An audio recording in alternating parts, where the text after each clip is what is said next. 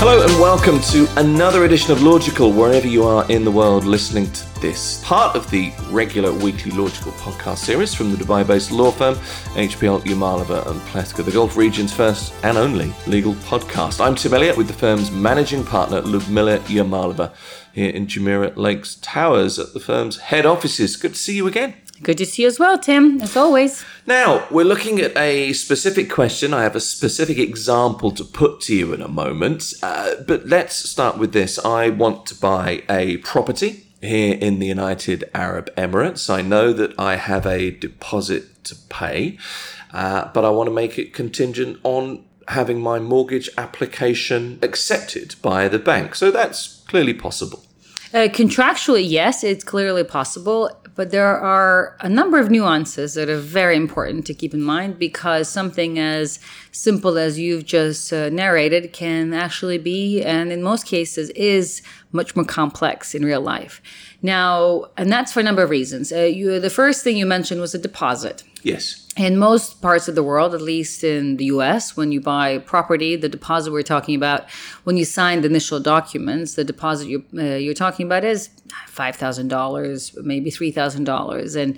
And it's usually caveated with all sorts of conditions. And for all intents and purposes, if the transaction does not go through, that deposit in most cases actually gets returned to the prospective buyer. I mean, that's just the kind of the short of it. Right. Now, in the UAE, the deposit is something else. Number one, the deposit is customarily, and I highlight the word customarily, is 10% of the purchase price. So that's actually quite significant. In other parts of the world, it's rarely a percentage of the purchase price. And if it is, we're talking about 1 or 2%. So in the UAE, the practice has developed to be 10%, which is extraordinarily a lot of money. So let's say if you're buying a property for 3 million dirhams, that's 300,000 dirhams of a deposit. And that's a lot of money, 10%. Now, so that's one issue. And the other one is the condition that you're talking about. So can you make your transaction subject to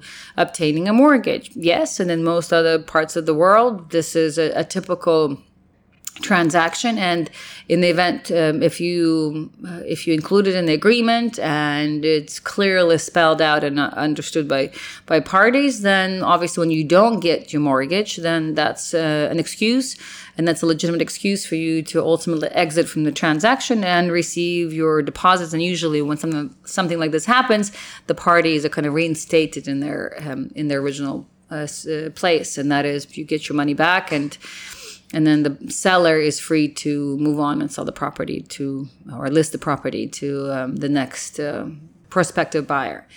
Now, in the UAE, you can include such clause, and people do often include. The problem is that in most cases, it's not very well spelled out, and so the seller, for example, and the agent, they may want and often do include additional conditions as to what they mean by getting a mortgage. And that is, well, you've gone to one bank and your bank refused to give you a mortgage. Then you say, well, you have to go to 5 other banks. Right. But in most cases, that condition is not actually written into the agreement. And yet the seller and, in most cases, the agent ultimately bully you into trying to go and get quotes from other banks, even though it's not in the agreement. And now when you say, listen, that's not in the agreement, I'm not required by contract to go to more than one bank, therefore I'm not going to go, then they start writing that condition into the agreement, and therefore if you don't go to another bank, they'll say, well, then you are in breach because you should go to 2-3 more banks. And because you are now in breach in their minds, well, there's a dispute. You say, no, only one bank. They say, no, you have to go to 3 banks. Now you have a dispute. And the deposit which you gave them is now at risk because there's a dispute. So it's not that you get your deposit back. Even if legally you know that you're in the right and it's in your mind the contract is clearly drafted, then you should really, legally speaking, you should get your deposit back. But the deposit, and this is the other nuance of how deposits are issued in the UAE is that we don't, technically speaking, have the classical version of escrow services that you would have in other parts of the world, and perhaps more in the Western parts of the world. And that is where you have kind of a third party service where your deposit is resides. Here, the deposit usually stays with a broker, a real estate broker, and the real estate broker is often not quite impartial. And in these cases, it would be to the buyer.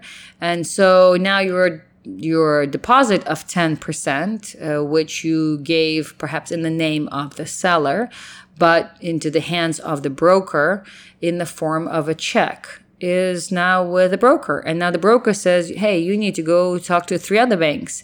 And you say, no, I went to my bank, and that's enough. And my bank didn't give me a mortgage, so therefore I can now terminate the agreement and exit from the transaction. The broker says, no, go to 2 other ones. And since the broker is physically holding your check, now you have a practical issue. So legally speaking, you could be in the right, but in practice, you have a check in somebody else's hands.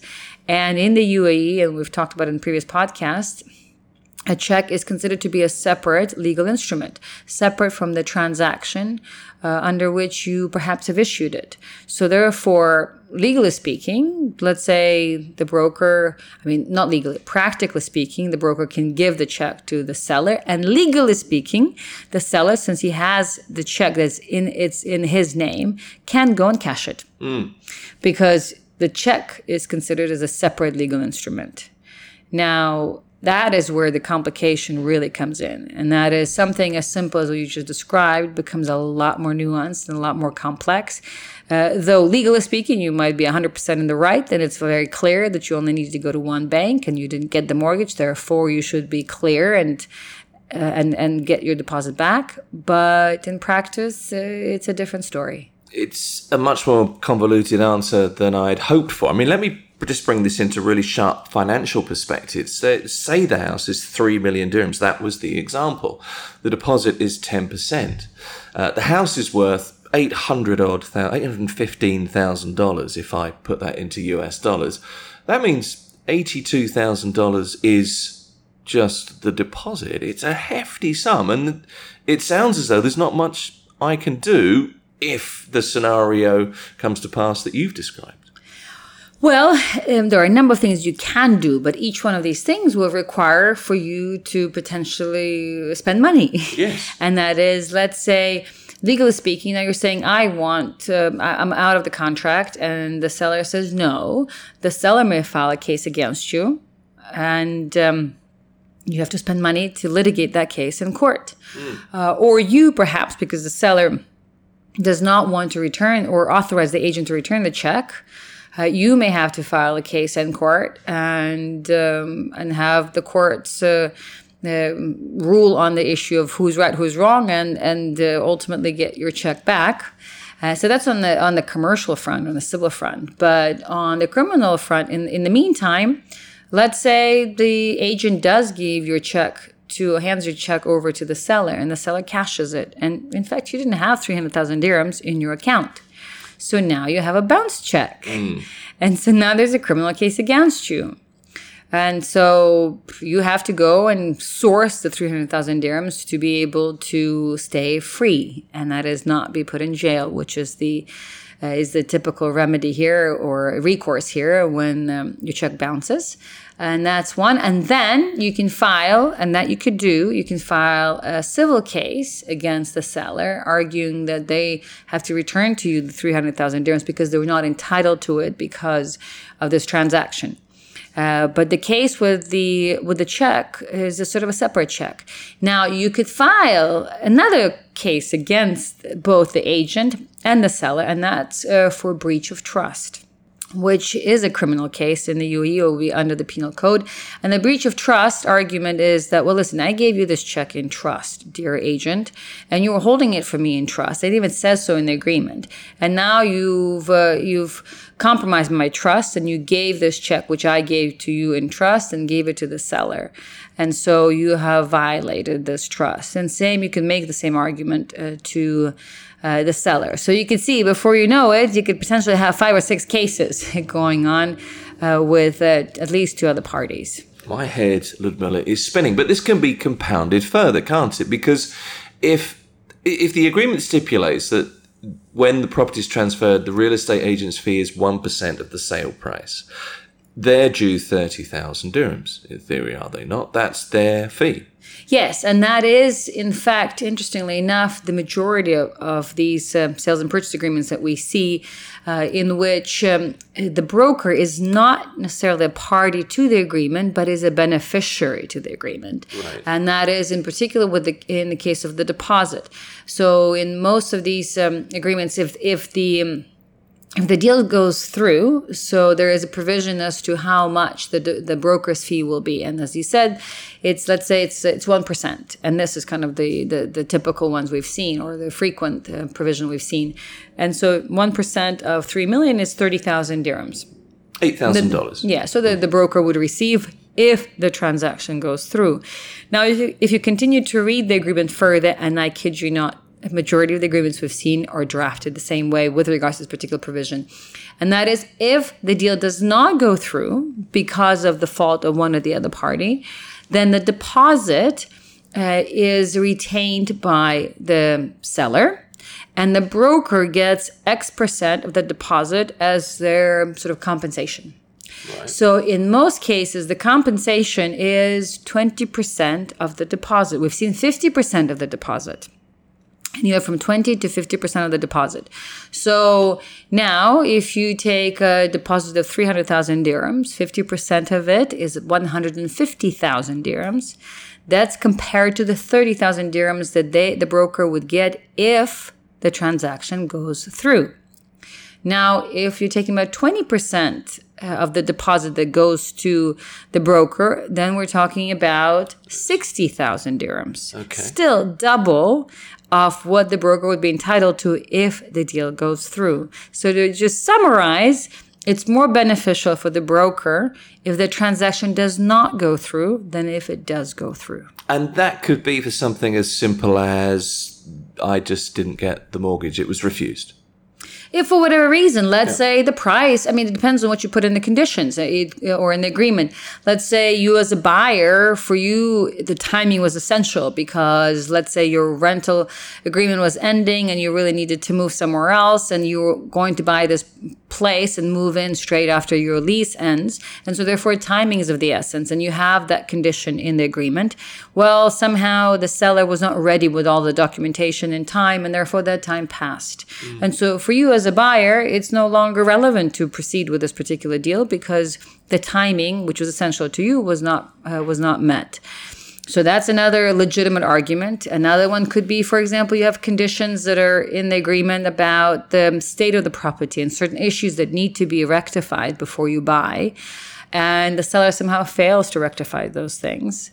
Or it could be that you're making the offer for this purchase price contingent on the land department confirming that the property is valued at that price. And now you realize the property is valued at a different price, perhaps below the price that you have offered, and that was in the agreement your condition to going ahead with the purchase, and so on and so forth. I mean, there are many arguments, many reasons why either party may be able to withdraw from the transaction without penalty.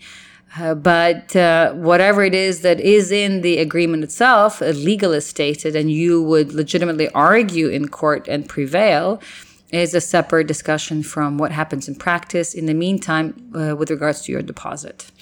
Nobody's saying that a seller shouldn't receive a fair price for a property or a real estate agent shouldn't be paid for services rendered. But from the example that you're quoting there, it's not really weighted in my favour as the buyer, is it? Well, indeed. And I will tell you, I'll be the first one to tell you, since I'm in professional services myself, that I believe in people getting compensated for the services they have provided. But that compensation should be proportionate to the services they provide. So perhaps the issue with real estate agents here is that they need to have a different formula that developed where they get compensated for the work they've done, even if the transaction does not go through. Because granted, they might have performed services, and it was because of the fault of not their fault that the transaction did not go through, and yet they have spent resources and committed energy and invested perhaps even money into trying to get this transaction go through. So yes, absolutely, there should be some sort of compensation, but that compensation should certainly not be greater or it should not even be equal to the compensation if the transaction goes through. And certainly it should not be greater than when the transaction does not go through, which is what is the case now. So now potential investors who are looking to buy, read that particular clause carefully, because in most cases, you will see that in the event the transaction does not go through, the broker walks out with the deposit that's a lot greater than if the transaction is successful. So what should I do if I decide I'm going to go ahead and buy this house that's worth 3 million dirhams, $815,000? What's the answer? Well, it depends on who you're talking about, whether it's a broker or the seller. Perhaps you don't think that the broker should get anything because the broker did very little. So it's your own choice as to how you want to compensate the broker or not. But let's say you certainly, I would suggest should not agree to paying the broker more money than if the transaction is successful. So perhaps if you want to compensate, then the broker, you can come up with some other formula as to how you want to pay them for their services. And with regards to the seller and the conditions that you want to include on which you want the transaction to be contingent, just be very, very specific as to what those conditions are and include clauses and sentences such as, for example, timing is of the essence, or this is a critical condition to this transaction. In the event I don't receive it, then the parties both agree that this transaction becomes void, for example, or the parties can withdraw without penalties. And so, in other words, you really need to take it to the lawyer to be properly drafted, because the language we see in most cases is highly unhelpful. Ludmila Yermolova is the managing partner of the Dubai-based law firm Yermolova Plewka. As ever, Ludmila, thank you for your expertise. Always a pleasure, Tim. Thank you.